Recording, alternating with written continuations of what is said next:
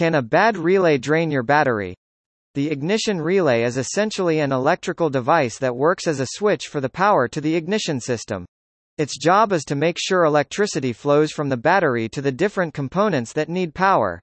A bad relay will drain your battery and make it difficult to start the ignition. What are the symptoms of a bad relay? Signs of a bad relay switch. Signs of a bad relay switch include engine stalls, engine not starting, dead battery in the mornings, erratic dashboard lights, and an electric smell. The ignition relay switch works to transmit power to your car's fuel system.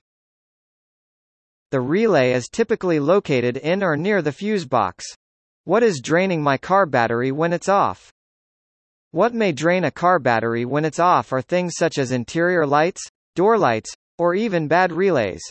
While your engine runs, the alternator recharges the battery? Which is why you typically don't have to worry about the battery dying while you're blasting the radio on your drive to work.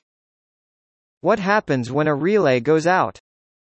If the relay fails, it will cut off power to fuel pump and ignition system, which will result in a no power, and therefore no start condition.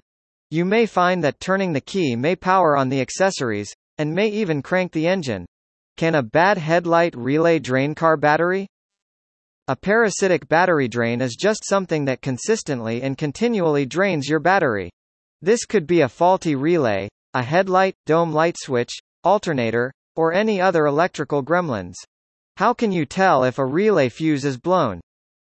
Using a multimeter to test a relay fuse is pretty simple.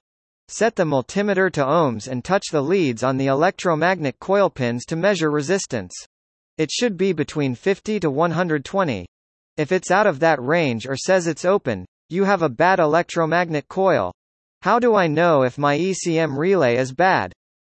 If the ECM or its relay fail, the entire engine management system will be left without power and will not function as a result.